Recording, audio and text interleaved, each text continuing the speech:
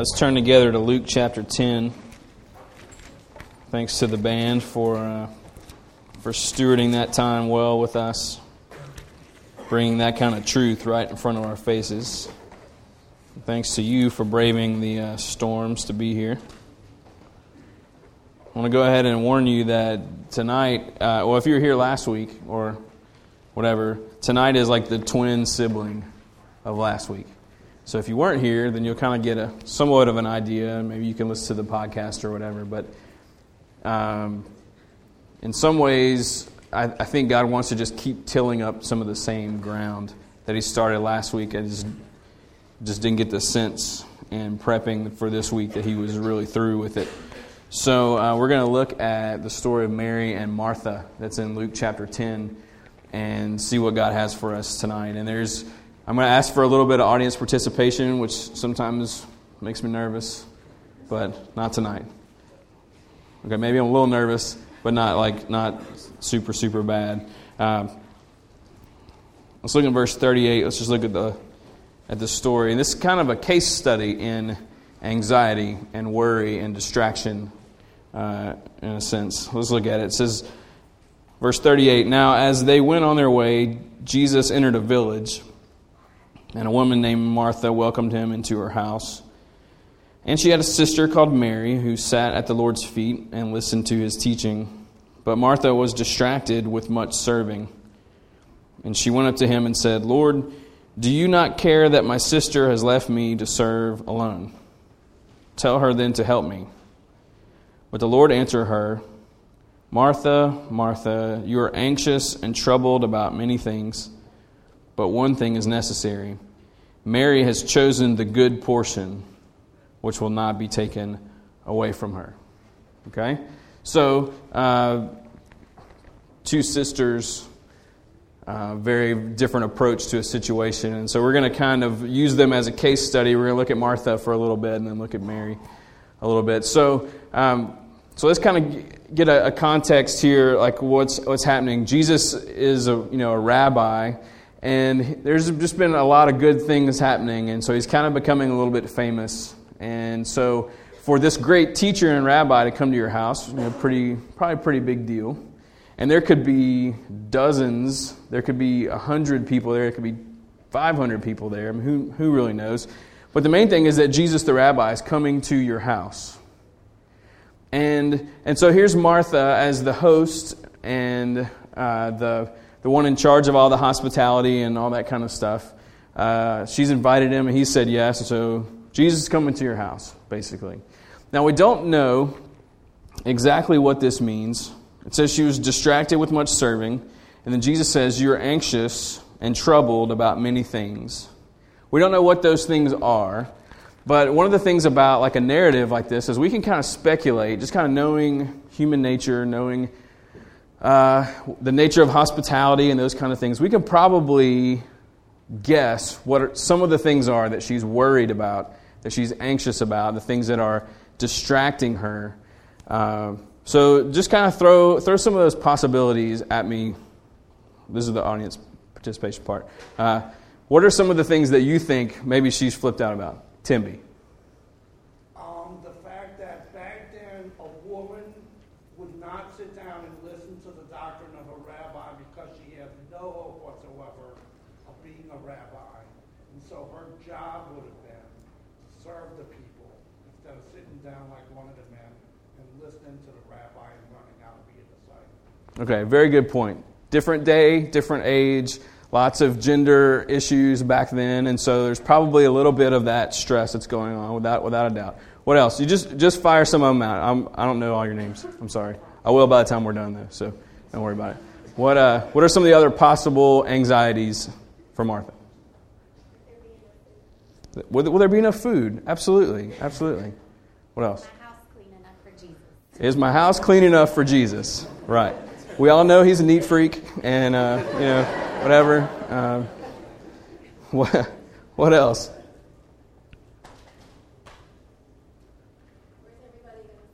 Where's everybody going to sit? Exactly. Who has 100, fold-out chairs? We do here at Grace, so that's good. So he could come here, we'd probably be okay. What else?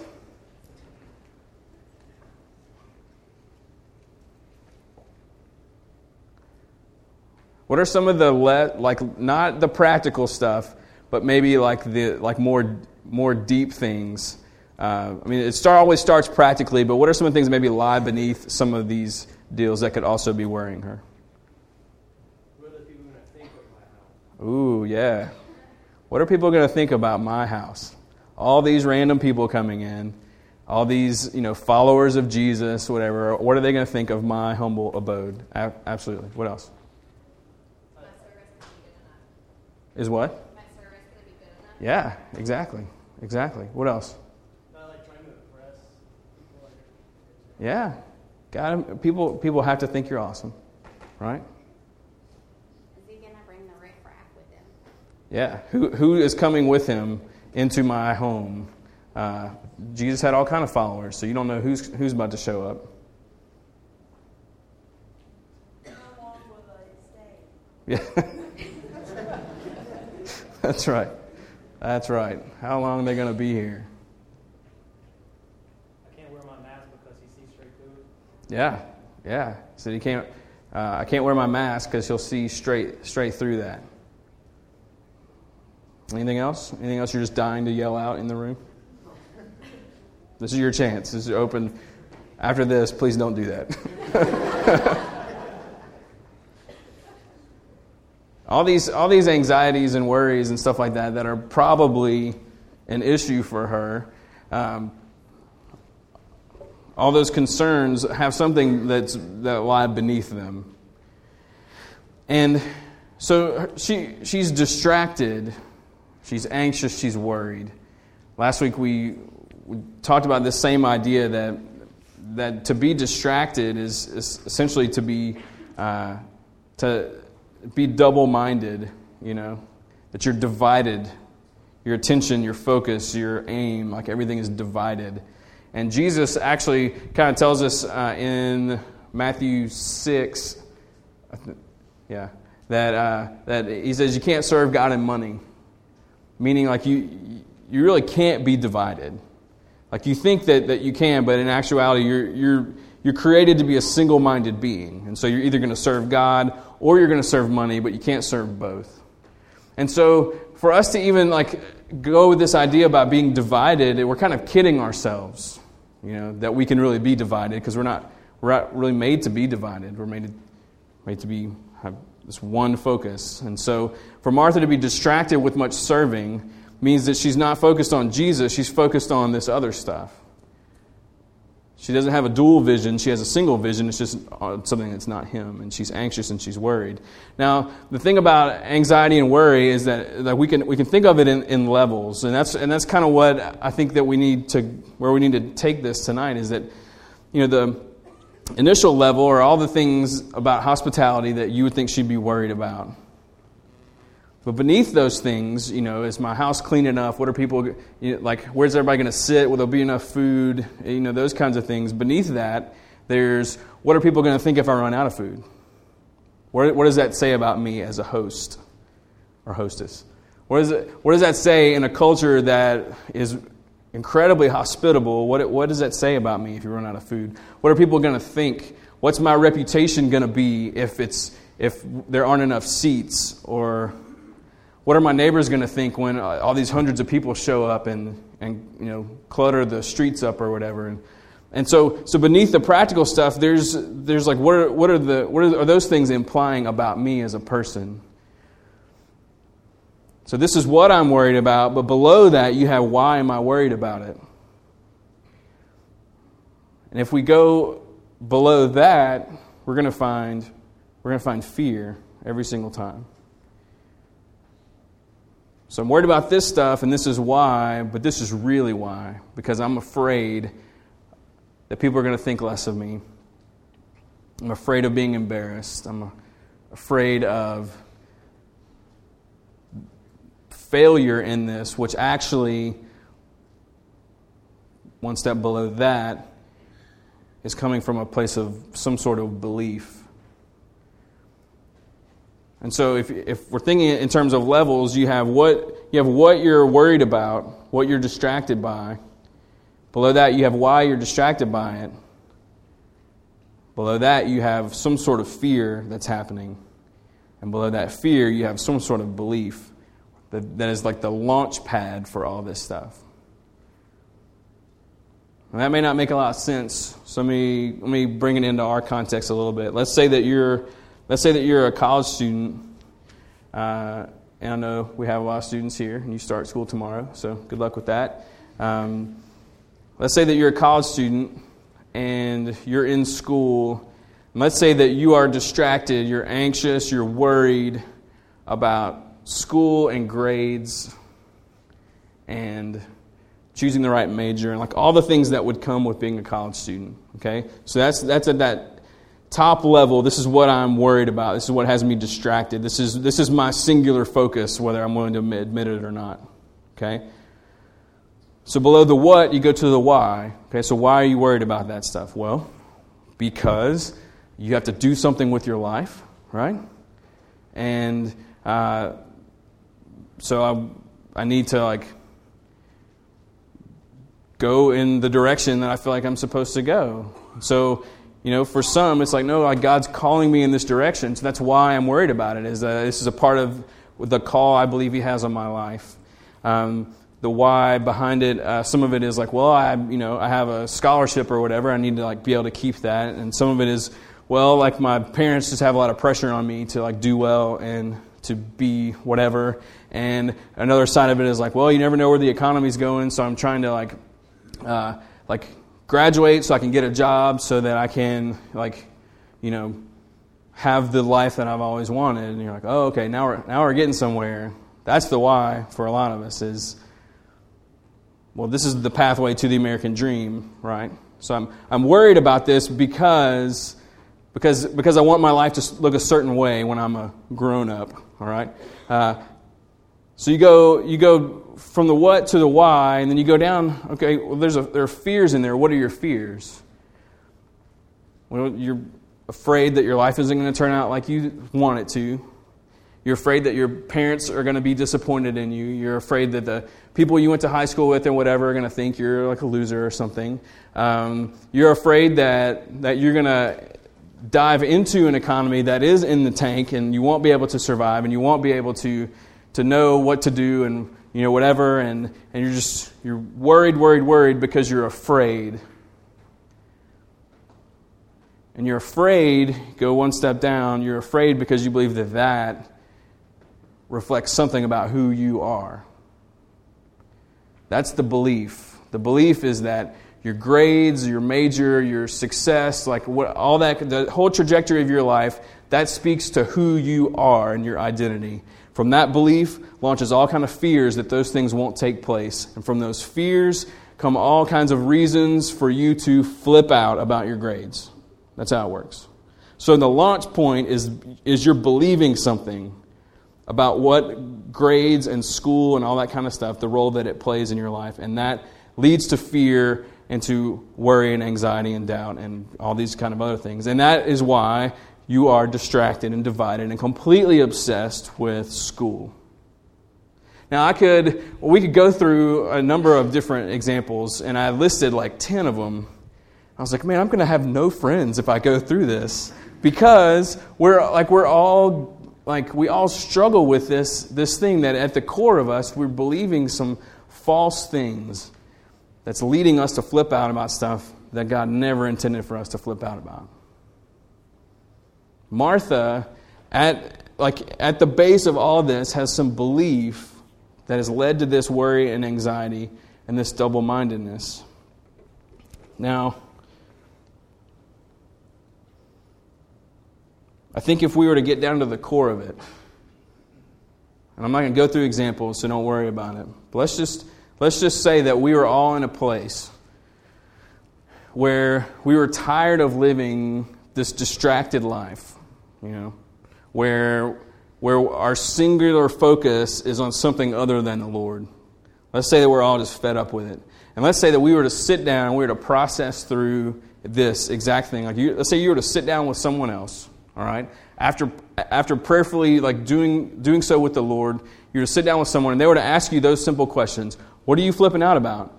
Why do you think that is? What are you afraid of? Where is that fear coming from? What are you believing that's not true? Let's say there's like 4 levels to it. If you were to let the Lord walk you through that, or someone maybe help you if that kind of weirds you out or whatever, I think if you were to get down to that core deal, I think there are 2 big false beliefs where that stuff comes from. One of them is that He is not enough. That He's just not enough. And the other one is that you think you know better than Him. You think you know more. You think you're right. So take that college student example. From the idea that he's not enough and you think you know better, launches all this other stuff. Because you think you know what the economy is going to do. And you think you know what your career path is going to be. And you don't think that He really is enough for you to be joyful and content as a grown-up. That you think your life has to look a certain way, and it doesn't really matter what He thinks, because you kind of know a little bit more. And even though the Bible says that He is enough, you're like, I don't really know about all that. And so at the base of our anxieties and worries, there's an issue of what we're believing to be true. And no matter how good or sinful your reasons are, So if you're distracted by being a drug dealer, okay, there's sin there, all right? If you're distracted by being a parent, that's good. That's a good thing, right? If being a parent is leading you to worry and anxiety and flip out all the time, trace it back down, and somewhere there's some form of wrong belief happening. And somewhere at the core of that, whether it's on the good extreme or the sinful extreme, down at the bottom, they both start in the same place. You're believing something that's incorrect. When you describe someone who thinks they know better than God and that He's not enough, you're essentially describing idolatry. That's what an idol is. You're saying, no, God can't make me happy. This person or this thing or this life or whatever, that will make me happy. He says that it's Him, but I know better than Him. I know that He's not enough, that this is what I need. And so I'm going to flip out and worry and stress and control everything until that reality happens. And the thing is, I think it's C.S. Lewis that said it, but it was somebody really smart, said that idols always break the hearts of their worshipers every single time. And Jesus has come to cleanse us of all unrighteousness and to show us why they're called false idols. It's a lie. It's a joke. It's empty. Every single one of those things is empty. And if there's a part of us that has somehow come to believe in some area of life or in all of life that He isn't enough and that we know better than Him, Jesus came to cleanse us from that way of thinking. That's what He wants to do. And I know that there are different kinds of anxieties that surface in a room like this. And for some, like prayerfully, like letting Jesus walk us through this stuff and uproot those wrong beliefs, for some, that's going to be like a 5-second fix. Like some of you you're gonna walk out of here tonight and you're going to be less worried because that's going to happen. And then for others, there's things that are more deeply rooted. And so I don't mean to sit here and say, it's just a simple fix for everybody. It's not a simple fix for everybody, but it's an infinitely simple fix for the Lord. That He can do this in every heart in this place, no matter how much you are plagued by anxiety and struggle with worry, no matter how double-minded you feel like you are, it's fixable. And for some, it's going to be a little more work than for others. But Jesus loves that kind of work. That's what He came to do. Because it's healing and it's restoration and it's the gospel being worked out in us. So that's Martha. That's in our case study. That's Martha. She's come to believe that failure in this situation, this circumstance, implies some really, really big things. Instead of believing that Jesus is enough, she thinks that she knows better, and she's going to take control of the situation. And then, of course, it makes her mad. And she decides to tell Jesus, and Jesus lovingly puts her in her place. And so how do we do this? How do we move forward in this? Well, let's look at Mary. Look at what he says. Let's look at Mary, first of all. Verse 40. Verse 39. Martha, she had a sister called Mary who sat at the Lord's feet and listened to his teaching. Okay? She sat at his feet and listened to his teaching.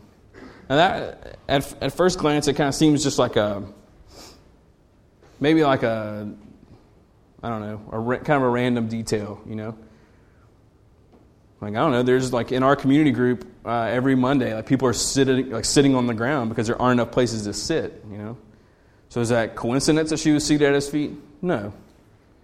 When a rabbi would teach, he would sit down. That was the posture of teaching. Nowadays, preachers, we stand up. Rabbis, they would sit down. And when they sat down, their disciples would sit at their feet and soak up every single thing that was being said. So she was seated at his feet because she was identifying herself as one of the disciples of Jesus. That's the physical posture of learning from a rabbi in that setting. And she was listening to what he had to say, and she was soaking up what he had to say. And Jesus says of her, verse 42, says, "One thing is necessary. Mary has chosen the good portion." She's chosen the good portion. They didn't run out of space. They didn't run out of chairs, She didn't get just kind of sandwiched in the room and just kind of had to sit at his feet. No, she chose that in that moment. And one thing that tells us is that we don't accidentally stumble out of idolatry. And we choose it, and we choose the good portion. And that's an interesting term, and I tried to do some research on it, and found a little bit of stuff or whatever, but because that use of terminology is interesting, and you find it a lot in the Old Testament about God being their portion. It says in Deuteronomy, I think 32, that we are God's portion. So what does that mean? Well, if you think of it, think of it in whatever context you want. That if someone's parents pass away and the inheritance comes and you get your inheritance, like that's your portion. That's your lot. That's what's been handed to you. Like this is yours. When God took Israel and split them into tribes and gave them all plots of land, like that was their portion. God said, I want you to have this space. This is for you. If you're going through a serving line of food and someone and they plop down mashed potatoes on your plate, that's your portion. They want you to have just that much right there. And so Jesus says she has chosen the good portion. That's essentially what he's saying is she's made a decision that this is enough.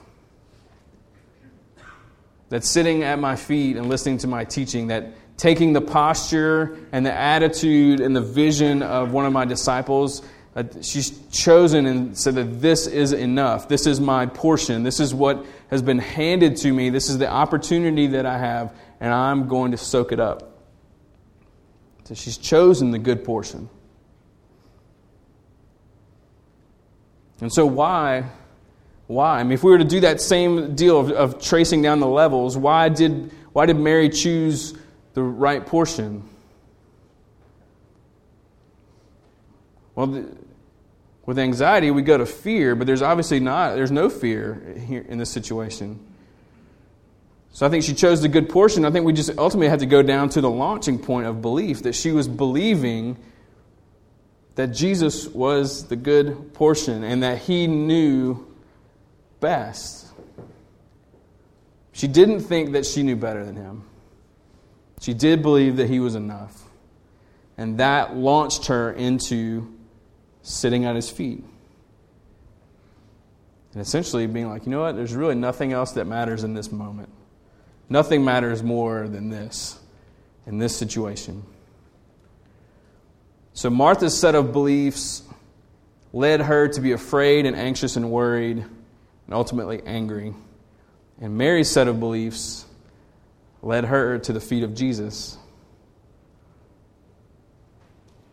And Jesus says, that's the good portion for your choosing.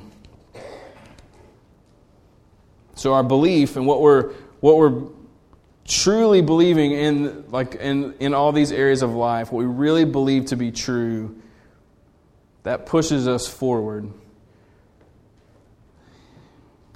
And so, like anything else, if the fruit that is being produced in your life is not something that you want, then you just trace it back down and see where is that coming from. And so a part of the goodness of Jesus is that He's able to say, hey, you know how you're completely focused on this, you're completely obsessed with this, you're distracted, you're like whatever, and you hate that about your life? I'll show you where that's coming from. And I'll take that wrong belief and I'll rip it out by the roots. And I'll show you what correct thinking and belief looks like. Like I'll change that in you. The church word for that is progressive sanctification. We talk about that a lot here on Sundays, that we're progressively becoming more and more and more and more who God made us to be. And so some of us in this room, you're sitting here tonight and you're able to look back on the journey that you've been on and you say, man, there was a time when what happened the other day would have sent me completely over the edge. But it didn't. I mean, it still kind of weirded me out, but not like it used to would have. And the reason why is because the idolatry that was once there has been fractured and started to crumble and fall apart. You started to realize that I don't know better than God, and Jesus is enough. And this isn't about like we need to be having more quiet times. You know, that's not what this is. I think it's about us continually choosing the good portion in the Lord, having that posture of mind and heart where we're looking to Him. We're saying, "Look, I don't have a clue how to do this. You know, like I don't know how to deal with the stresses of money or school or family or responsibilities as a spouse. I don't know how to deal with work. I don't know how to deal with decisions. I don't know how to deal with watching the news and seeing what's going on in our world. I don't know how to deal with the fractured relationships that I have and the wounds that I've come out of. I don't know how to deal with all that stuff." And so, I don't know how to do that. But I want to believe that you are enough and that you know better than I. And so I'm going to choose the good portion, which is to be seated at your feet and say, what do you want to speak into this? What do you have to say to this? What do I need to know? What am I believing that's wrong, that's false? And I think our good and beautiful Savior has this really gentle way of saying, well, it's kind of an idolatry issue. You kind of idolize money. Kind of idolize the American dream. Kind of idolize work. You kind of idolize your reputation. You kind of idolize, what everybody thinks about you. You kind of made an idol out of keeping everybody happy. You kind of made an idol out of your husband. Kind of made an idol out of your wife. Kind of made an idol out of your kid. Kind of made an idol out of yourself. But it doesn't have to stay that way. I'm willing to teach you and prove to you that I know better. and that I'm enough. So will you just be teachable and humble? Will you be confessional? Will you be willing to make some changes? Will you be willing to slow down? Will you be willing to adjust your schedule accordingly? Will you be willing to live sacrificially? Will you be willing to deny yourself, take up your cross every day? Just follow me. Are you willing to see those things as idols? Are you willing to see that I am the good portion and those things are not? Are you willing to see that I'm not an abusive father? Are you willing to see me as the good shepherd? And because of who I am, you will not want. Will you believe that I have green pastures ahead of you?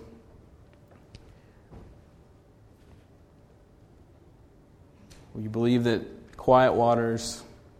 Will you believe that even though that path of righteousness for my name's sake may take you through the darkest that life has to offer, that I'm with you and I'm faithful and I'm steady? Will you let me just be open to the fact that my goodness and my mercy are going to pursue you all the days of your life? That I'm going to stalk you with that. I'm going to hunt you down and pummel you with love and grace and mercy? Or you believe that your cup really does run over, even if your bank account may not indicate it, and even if your circumstances are kind of weird? Will you buy into the fact that the future for you is with me forever, that you'll dwell in my house as one of my kids forever? Will you just believe me when I tell you that this world is completely broken, but I've come to fix it and I'm going to make it all new? Will you believe I'm not lying to you when I tell you that you're more valuable than a bird and a flower? You believe me that if you seek me, you'll find me? Will you just hear me out? You seek me, you'll find me. And when you structure your life in such a way that you go into your room and you close the door and you talk to your Father who's in heaven, that I'll hear you and respond to you. And that I already know what you need before you ask, but I really want you to ask me because that's the relationship that we're going for here, that you were made to know me and to love me forever. And that as just ridiculous as life seems at this point, it's all going to be fine because I'm enough, because I really do know what I'm doing.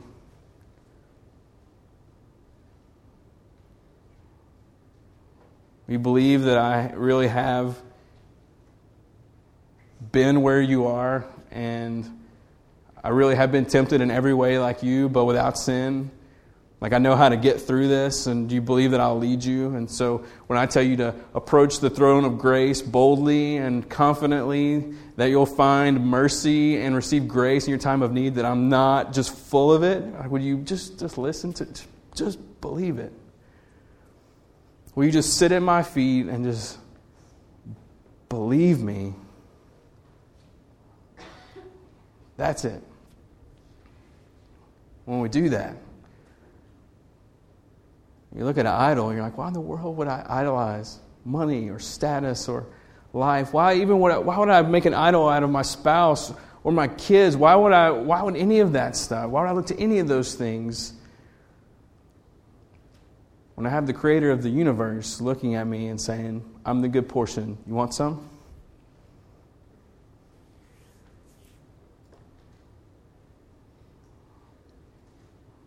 And when we're there and you feel that shalom that comes and you're like, yeah, like I think those things are true. Like I think all that Bible I think that's real. And there's a shalom that comes over us, and there's no fear coming out of that. There's just goodness.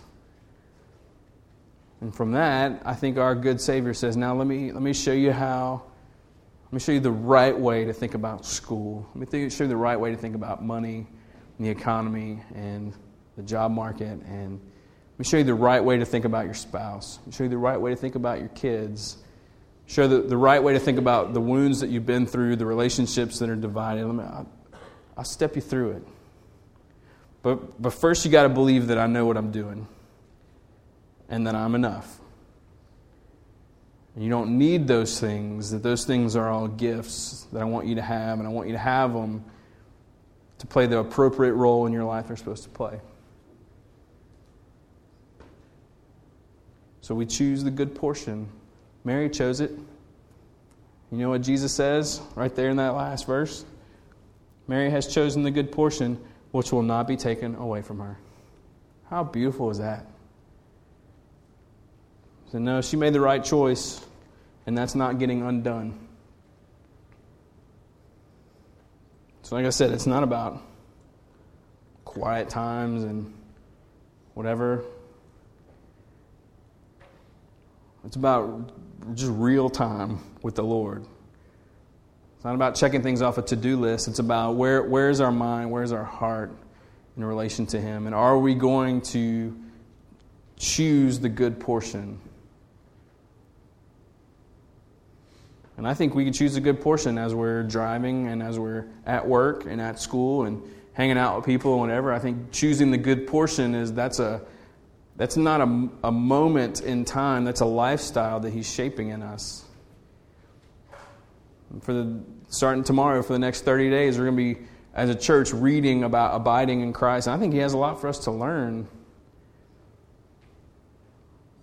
Because choosing the good portion can be just a description of your entire life. And I believe that that's what the abundant life in Christ is. And so I never know where this stuff lands for every individual. And to be honest, I'm not 100% sure where it lands for me. But now I know it's up to me to be responsible with whatever it is that He's drawn out for me. And it's the same thing for you. And so I'm not, if you've ever been here before, we don't really try to coax you into some sort of calculated response. But we are going to push you to respond somehow. And so let's just be responsible stewards with whatever it is. Let me pray for us right now.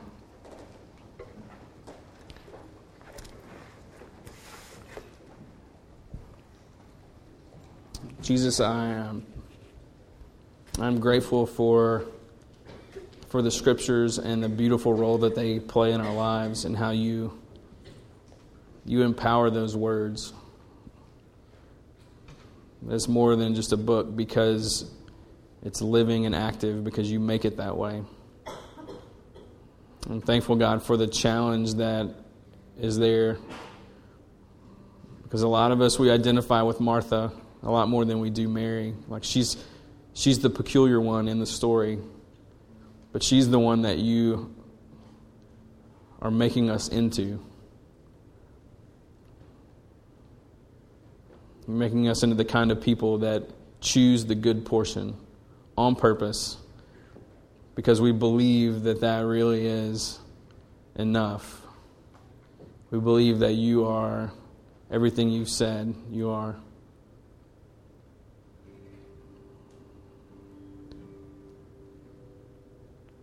Lord, we just need your help.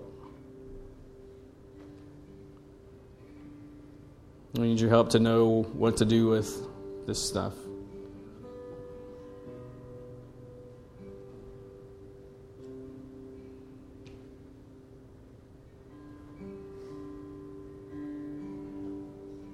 And so, in the next just few minutes, Lord, we just ask that you would convey to us whatever it is.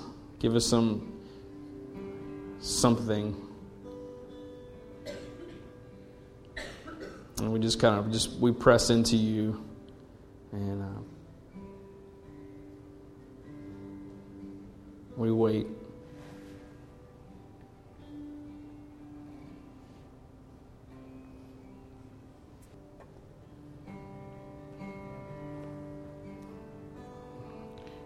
As we sing this next song, we're going to stay seated, which is not normal for us, but if that's the posture of those who've chosen the good portion, then maybe this is Maybe this is exactly what we need to do, and this is the exact song that we should sing as a prayer.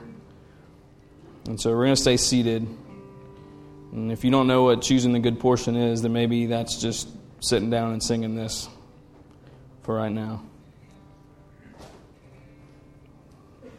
And so let's sing this as a prayer, as a response together.